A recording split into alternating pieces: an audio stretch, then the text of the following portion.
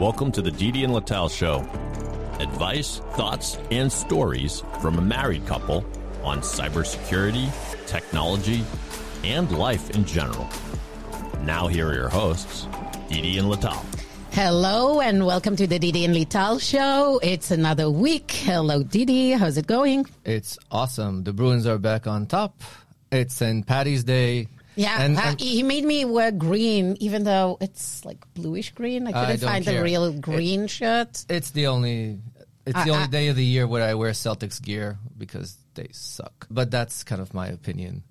Anyways, you're not into basketball in general. I'm not That's into not basketball. your thing. And when you grow up in the Middle East, everybody grows up a Lakers fan. So I tone it down and wear my Celtics gear occasionally, and that's it. Anyway, happy St. Patty's. Happy St. Patty's. Today we have a very awesome guest, Sravish. Please introduce yourself. Welcome, Sravish. How are you doing?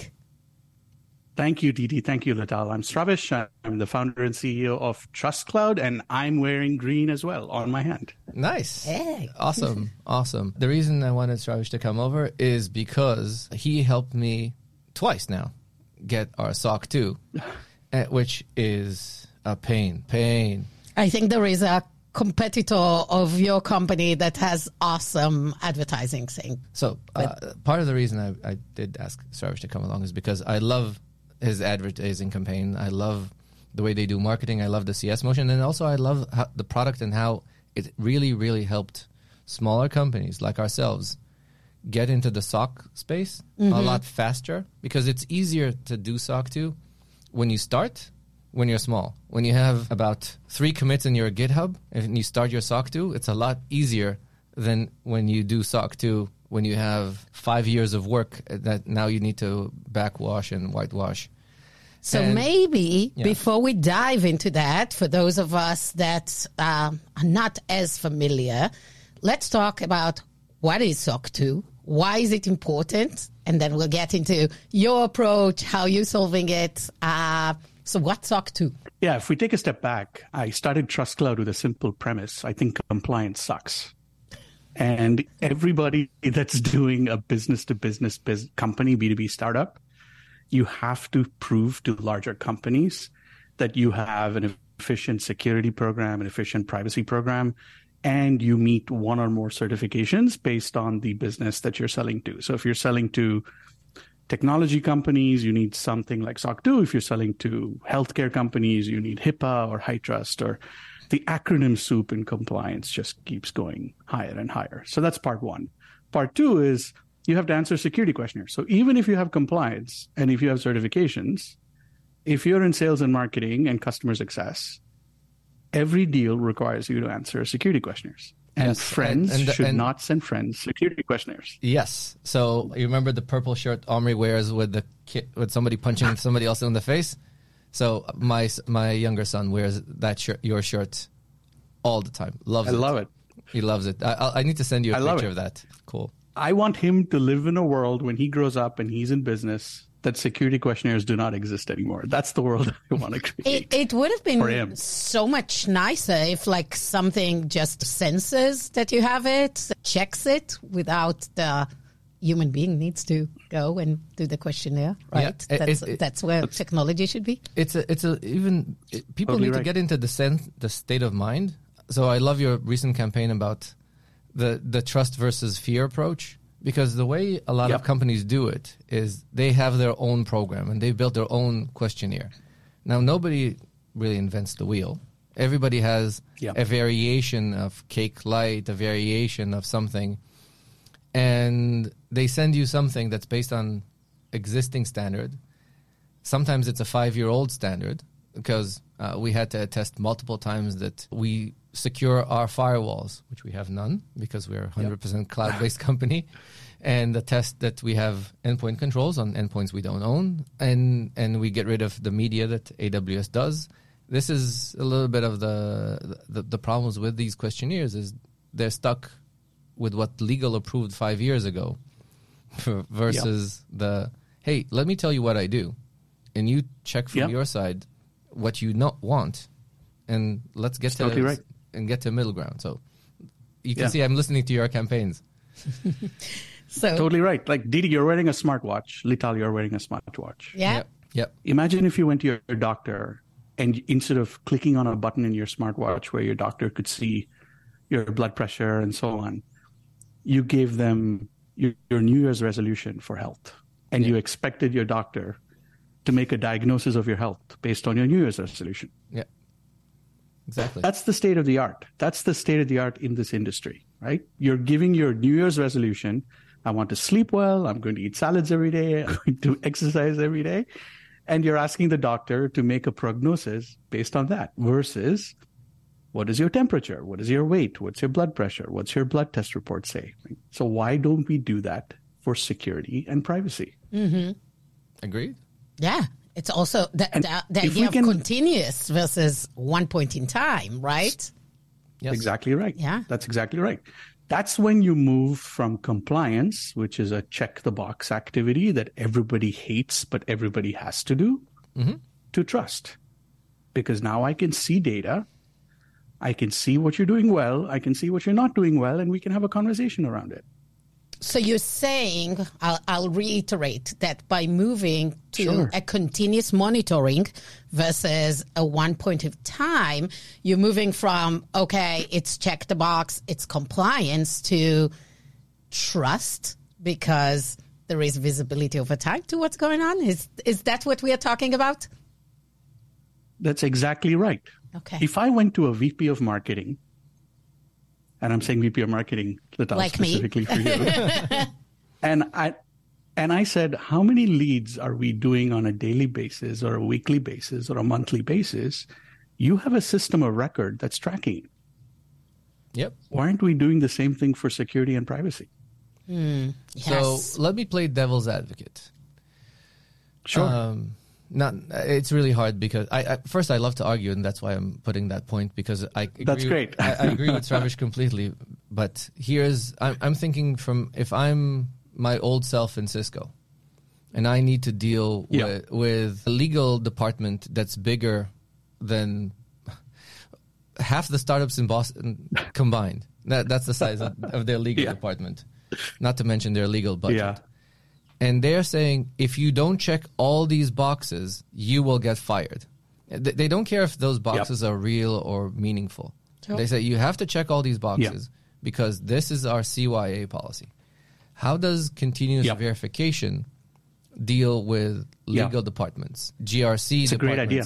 Yeah. How does it deal with that? Yeah, I think you have to do the same thing that we've done for other areas that had the same problem, which is you need to create a service level objective for security and privacy, and we need to put in contracts that people are not going to be healthy 100% of the time. Yep.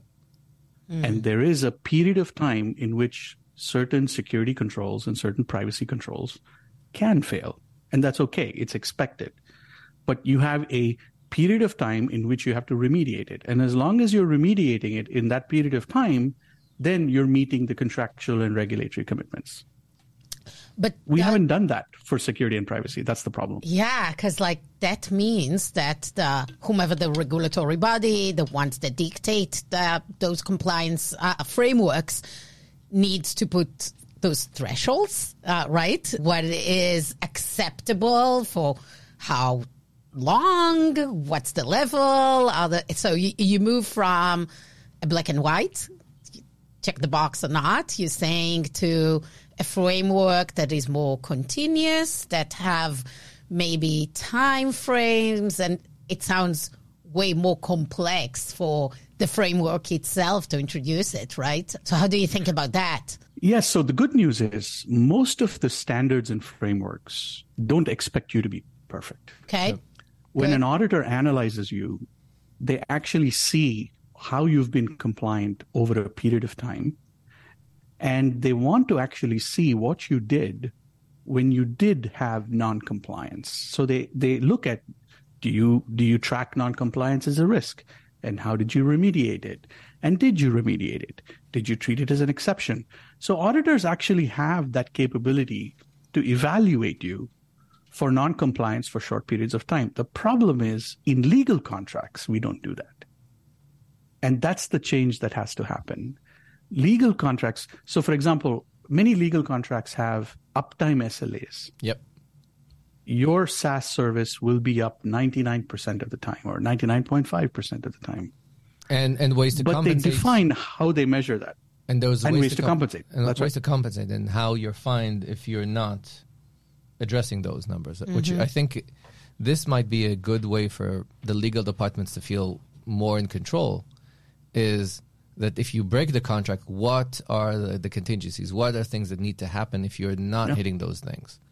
Versus what happens now, because right now, what you do is there's this attestation process that somebody sends you a questionnaire, you answer the questionnaire, and somebody takes a look at it and says, that kind of looks maybe okay, and says, okay, we're good. And a lot of times it's also, think about it, it's the questionnaires stand between the business starting a process that they want to do.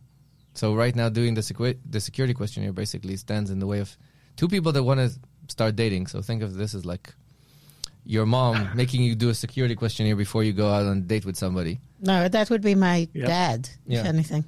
Yeah, and then basically everybody says, yeah, we swear we're going to do everything that's the questionnaire says. Gone, and then nothing happens. So, tell us a little bit about companies that come to work with you. Is it typically early stage companies like Didi's company, like Oot, that is sponsoring us? How do you come about it? How you help them? What's kind of like, because like I know we've been through SOC 2. It's a big undertaking for an early stage company. So or a late stage company. Okay. I did it in Cisco. Trust me. Yeah. There's a division of people that do this. Mm-hmm. Yeah. We have two kinds of customers. One are companies that really don't want to do compliance at all. I asked Didi, do you want to do compliance? Didi looks at me like I'm an idiot, right? Why would I want to do compliance? I don't want to do compliance. But you have to do compliance, otherwise you can't drive sales. Yep. Especially in the there's not a space. single startup that I've met. Yeah, there's not a single startup that I've met that wants to do compliance out of the goodness of their heart. Yep. So you help them. They're doing make it to drive sales. Less painful? Is that the thing? We do three things. So the approach we took, because we got frustrated by the whole check the box activity. So the approach we took was, can we build a product that helps you earn the trust of your customers? So we don't call it compliance, we call it trust assurance. So the bar that we create is, can we put you in a position in which you're confident about achieving compliance in a way in which you're willing to be transparent about it? The thing that you missed saying about Didi's SOC 2 report is both the times that Oot got their SOC 2, they had no exceptions in their SOC 2 report, which meant that the auditor looked at Oot and said, you've been doing all the things perfectly well the entire year. We're happy with it. There's no exceptions. Yeah. So the first thing we do is we put you in a position where you can have assurance with your compliance program. But the way we do assurance is we do programmatic verification. Yeah. So a human doesn't have to be checking the work. The machine does the work for you. That's part one. And then part two is we use AI to take that data and respond to the security questionnaires. Because again, you're doing compliance to drive sales. So how can you help the sales team? By making it faster to showcase your compliance as part of a sales process. So that's our value proposition. Yep. So it's visible to people in sales to be able to go show it? Yes. One of the cool things there is that they provide this nice, cool browser plugin that if you are stuck with answering somebody else's security questionnaire, the plugin basically says, stick answer here, stick answer here, stick answer here, stick answer here, which means that now I've done through the motion. Saves you time. A lot of time. And it also saves me time because I'm able to delegate this to the SEs and the salespeople. So basically, right now I need to deal with maybe 5 questions out of a 200 question security questionnaire versus dealing with the whole 200. Because everybody, I can delegate this to an admin to answer most of these questions in an effective way. That's right. It's like the dream of SEs in early stage startups. Exactly. There's also another. Sravish is also short selling the amazing CS team that he has, because one of the things is I've started with a lovely lady called Alana, and now I'm working with Sarah. Both are awesome, and basically they wag their fingers at us occasionally when we stop looking at the system when we should, because the system tells us a lot of things, but occasionally you need somebody to politely, gently say, you might want to consider doing this, or how to leverage new features. Like some things you need to manually attest, but if a new feature comes along, you don't chase this because when you're an engineer such as myself, somebody points out and says, you know what, now our auth 0 is fully automated. Done. Checkbox. We just got rid of another form we need to fill out. And having somebody in CS that is sensitive to our needs and understands what we care about and what we don't care about is really important. And to remind us that the product is there and is becoming more valuable over time. So very kudos to building that team. Thank you. And Didi, I really appreciate the shout out to Alana and Sarah. They're exceptional human beings, and they're absolutely fantastic. Yep. Always great to have great people on the team. By the way, I don't want to short sell Satya either. I think we wouldn't got our SOC 2 without her help with some of the program there as well. So Satya has the perfect name for her job because her name in Sanskrit and Hindi means truth. Okay. Oh. And it's the perfect name to have if you are in the assurance and compliance space, because you're all about the truth. The Didi and Lital Show will return in a moment. The Didi and Lital Show is sponsored by ORT. In today's world, identities are the perimeter protecting the organization and are the most exploited vector by attackers. If your security teams are struggling to maintain control of identity management tools, ORT can help. ORT offers a centralized platform for discovering, monitoring, assessing, and remediating identity threats to your business. While most security platforms can take weeks or months to start identifying and remediating risks, with ORT, your security teams can get started in as little as 30 minutes and start securing the identity perimeter immediately. ORT will surface the most critical vulnerabilities and give your security teams the recommended action steps. Start your trial today at ORT.io. That's OORT.io. The Didi and Lital Show is sponsored by Hunters. Hunters helps your security team overcome data volume and complexity while significantly reducing false positives. Upwork uses Hunters' SOC platform to remain threat-focused. Because of Hunters, Upwork has been able to stop going through the daily repetitive task of looking at alerts and doing lengthy manual investigations. Learn more at hunters.ai. So tell us a little bit. A lot of us are struggling. Lital and I were talking in the car about how do you do the CS motion? How do you do the GTM space, especially with a space, as we mentioned a little bit in the sidebar conversation. Compliance is not ITDR. It's not threat detection that everybody says, oh, threats, hunting, blow up. It's not exciting. Yeah. Exactly. Yeah. But you might be excited. Sorry. Didn't mean to disparage the compliance area. Not at all. Not at all. I've been doing this for 20 years. This is my third startup. And I've had the privilege of selling software in a variety of vertical markets. And I can assure you that compliance is one of the more boring vertical markets. Oh, my God.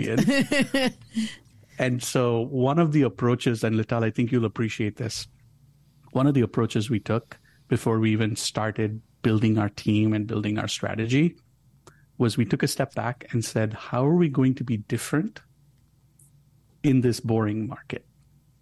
And we went and did a bunch of research on all of the various companies in this industry. Yeah. And they all looked the same. They were blue in color. They had shields and spears in their marketing. And they use marketing jargon words like seamless and automation and all-in-one and end-to-end. Oh, my God. It's like every space in security has those jargon words. Yes. Yes. Yeah. And I said, how are we going to be different? What's going to make us stand out? And so we intentionally came up with a phrase which we call joyfully crafted. And we defined joyfully crafted as having 4 pillars. The first pillar is everything we do, we're going to try to be meticulous. So do it as crisply as possible and don't do it anything more than that. Amazing. Number 2, we said everything we do is going to be approachable because people don't understand compliance. So how can we take out the jargon words and make it easy to understand? Number 3, we said everything we do has to be human. We have to be funny. We have to make Didi feel anxious sometimes. We have to make Didi feel bad sometimes. We have to make him feel guilty sometimes. We have to make him feel happy sometimes. But everything we do has to be human. And finally, there should be a certain elegance about it. Can you bring elegance to this? Because it's so crass. This whole industry is fear of God. Like everybody wants to put the fear of God in you. It's like you're listening to our podcast. Right? No, I love it. So wow, the humanizing. Let's be joyfully crafted. So everything we do, whether it's marketing, whether it's people we hire for customer success, people we hire for support, how we design the product, everything we do has this joyfully crafted objective, and we measure it, and we try not to push things out or hire people or do things that are not joyfully crafted. So everything you'll see in our marketing tries to hit that bar, and so far it's pretty good. It's pretty successful. This is like the Marie Kondo of compliance. Like, does it make you feel happy? Yes. No, doing your compliance is joyfully crafted. I love it.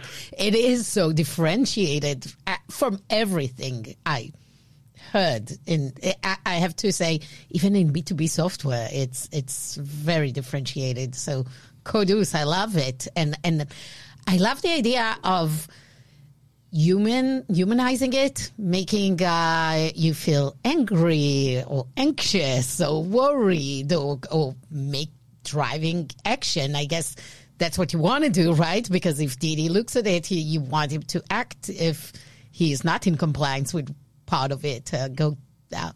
So how do you drive it in the product? I'm kind of like, I'm interested.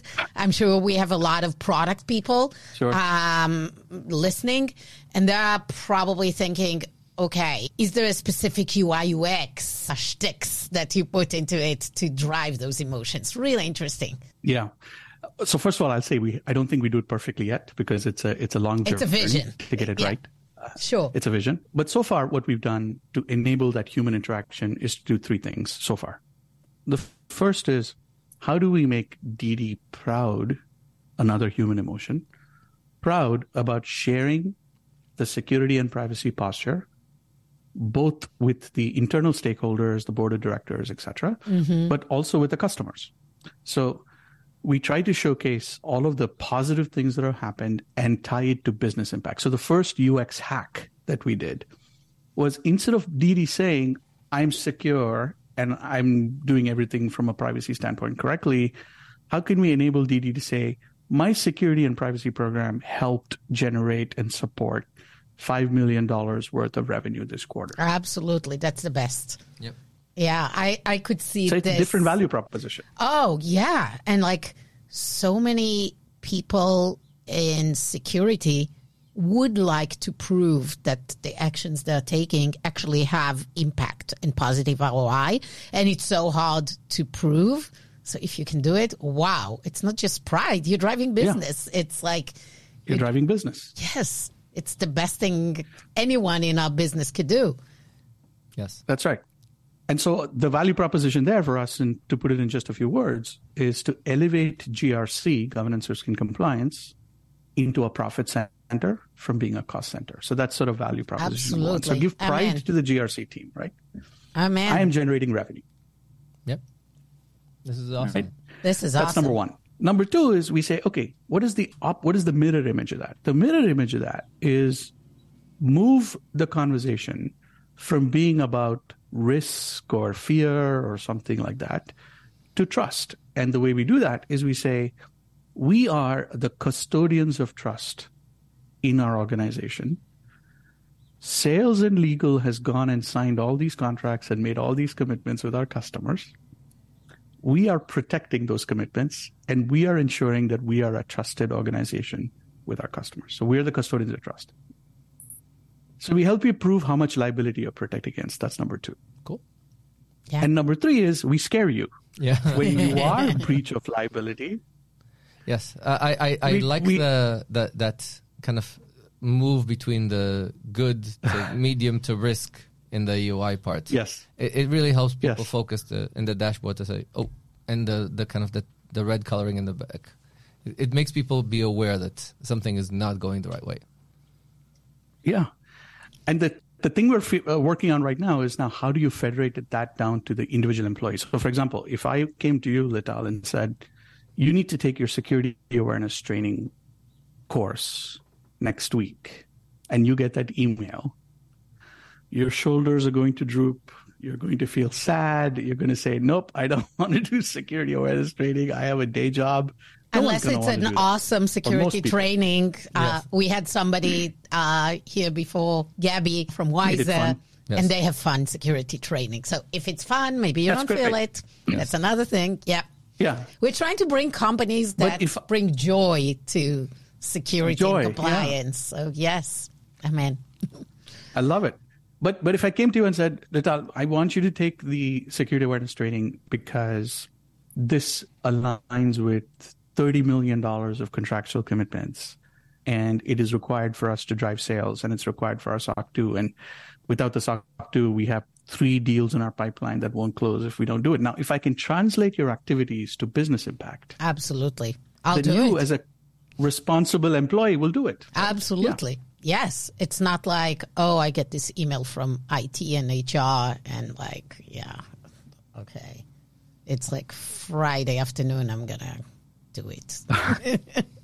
Yes, that is great. I have a feeling that with this approach, we actually can have compliance that is not just compliance, but actually improves the security posture of an organization, which is what the ideal compliance would be. It's not going to be, okay, we're just doing. We had an episode talking about doing the bare minimum, the good enough. Yeah. And neither of us want any organization to do the bare minimum when it comes to that. Yeah. We understand sometimes many organizations, they do the bare minimum, but I wonder if your approach can help organizations move from the bare minimum to actually being secure, really well secured. Being secured. And actually, one of the things that they do, one of the things that I was telling my team when we were talking about the product was it helps you kind of adhere to your Atkins diet. Think of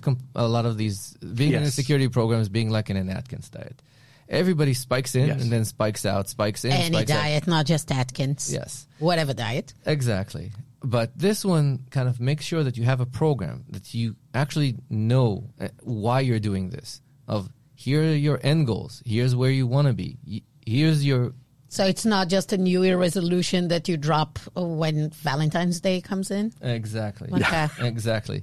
And then you come to measure your bathing suit in the summer and you say, oh, crap. So you actually look great in summertime. Exactly. Okay. Exactly. Yeah. Well, I'm past the looking great era, but you can still pull it off. I'm in compliance with my routine. You're very much in compliance with your routine. Consistency is a thing in life. We can have big conversations. I think in everything you do, I think that is the thing. People think, and I love going back to your point about the doctor not looking just on your weight at a certain point in time, but rather monitoring it over time. Everything in life, to have a change, a meaningful change, to have a progress, it's about consistency and not the one-time thing. And I think this is the problem with a lot of those one-time efforts. I'm going to do something now. I'm going to connect my MFAs. I'm going to sign into Okta, and then I'm okay. I'm in compliance with SOC 2. But you don't actually take care of ongoing monitoring it. I'm learning, right? Yes, and exactly. I'm making sure over time you actually do the things, you actually improve. It's true for everything, for dieting, for sports, for fitness, for security. There is no one of, and I think it's more like totally right. this, you go and improve with like small steps that also go down. I think that's the mentality. I think that's not how everyone thinks about it. And that's part of what we need to preach to. Ongoing improvements, right? Yep, exactly. Yeah, I agree with you. I think, in fact, speaking of health, we have all these infomercials on TV where people come and say, I'm going to help you lose 6 inches in 2 weeks, and I'm going to lose 30 pounds in a month. And then you're going to gain it back faster than you lost it. Yeah. That's totally right. And I'm super frustrated in this industry when there are Silicon Valley companies and California-based companies that raise $100 million in capital, and they have all this pressure to grow. And companies like Vanta, Andrata, and others come and say, we're going to help you become SOC 2 compliant in 2 weeks. And we're going to be 3 weeks. And that company said 3 weeks, and we're going to do 4 weeks. And I think that's just irresponsible marketing. I think coming and saying that you're going to help somebody build a security posture and a privacy posture in 2 weeks or 3 weeks or 4 weeks, I think that's bad. I think that sets a bad precedent. We're struggling with this ourselves right now on the Ort side, because we're thinking, how can we create an identity program that's similar to that motion? To create a continuous identity program, to understand that the metrics that we're giving you is not just metrics. It's basically a path to being deliberate and making sure that you don't have an IT person still in your system 6 months after they're gone. You don't have half the sales team inviting their own Google accounts into their main accounts to kind of share documents with us. How to educate people towards to be deliberate and continue to do this. Yep, our producer is giving us a hint. We have a game at the end of the episode that we like to play with our guests. Hopefully you're okay with that. I love it. Awesome. Let's bring it on. I suspected you'd be okay. I don't know anything about this game, but I've just agreed to it. So let's go. Let's go. Okay. And now Lital and Didi present Prove You're Not a Robot. 3 final authenticating questions for our guest. Cool. So, question number 1. If you were a cybersecurity superhero, what would be your name and who would play you in the Hollywood or Bollywood movie that would follow? The reason I'm saying this is Vikram kind of educated us on the fact that he doesn't want a Hollywood movie. He wanted a Bollywood one. True. I can tell you the name of the person who would play it. It's the number one superstar in the whole world, the best movie actor ever. His name is Rajnikant, and he is a Indian movie actor. Okay. Cool. And what was the second part of the question? What would be my superpower? What would be your superpower, and what would be your cybersecurity superhero name? Cybersecurity superhero name. Never even thought of that in my life.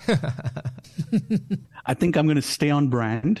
Yep. And since in Trust Cloud, we're building a trust assurance platform, I think it's going to be some version of trust something. And as I'm trying to think about this in real time, the only thing I can think about right now could be trustee. Trustee. Or trustor. Love it. Yes. Trustor. Yeah.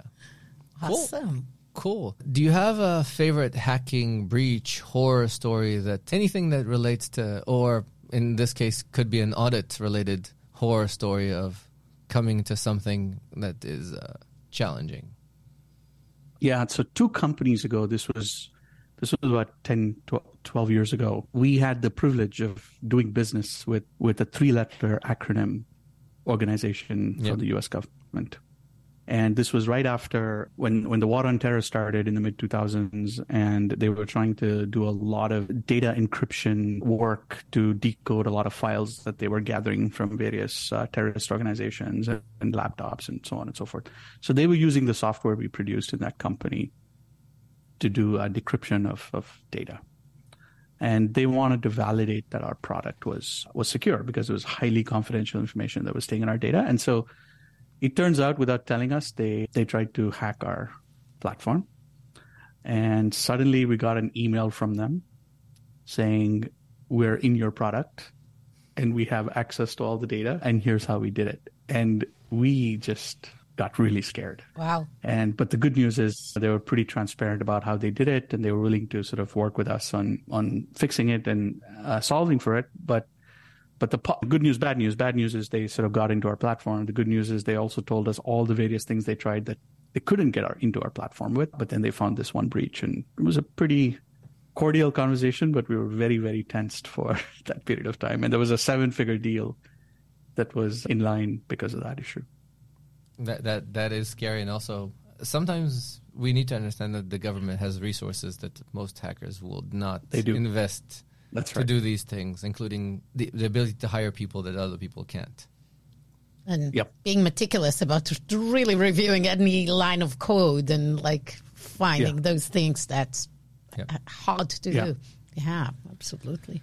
The last question is, what was your first computer? The reason I'm asking that one is because I think I've met Sravish in person, and I think you and I are more or less the same age, and that's a question that I always like to ask people of our kind of age bracket. So Atari was one of the first sort of video game consoles that I had. And what did you play on Atari? You remember?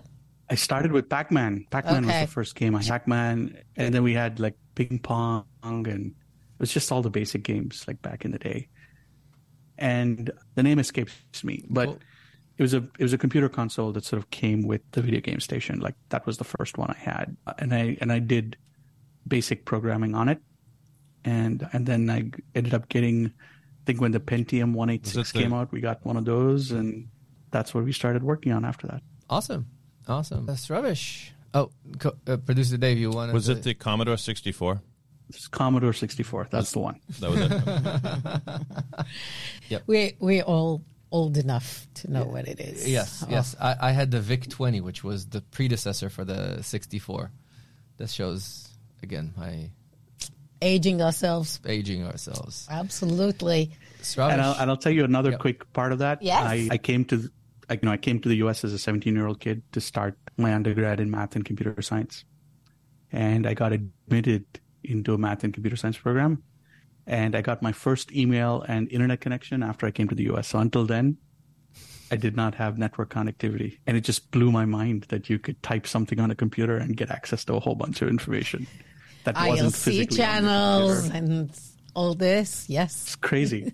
That was me in '93 when I first installed the TCP/IP package. I mean, from our carrier, chatting with people on IRC messages. Exactly. Wow, that was mind blowing. I remember that as well. Awesome. Well, thank you for being on the show. I'm sure people can find you on LinkedIn and find you online if you're looking for better compliance program.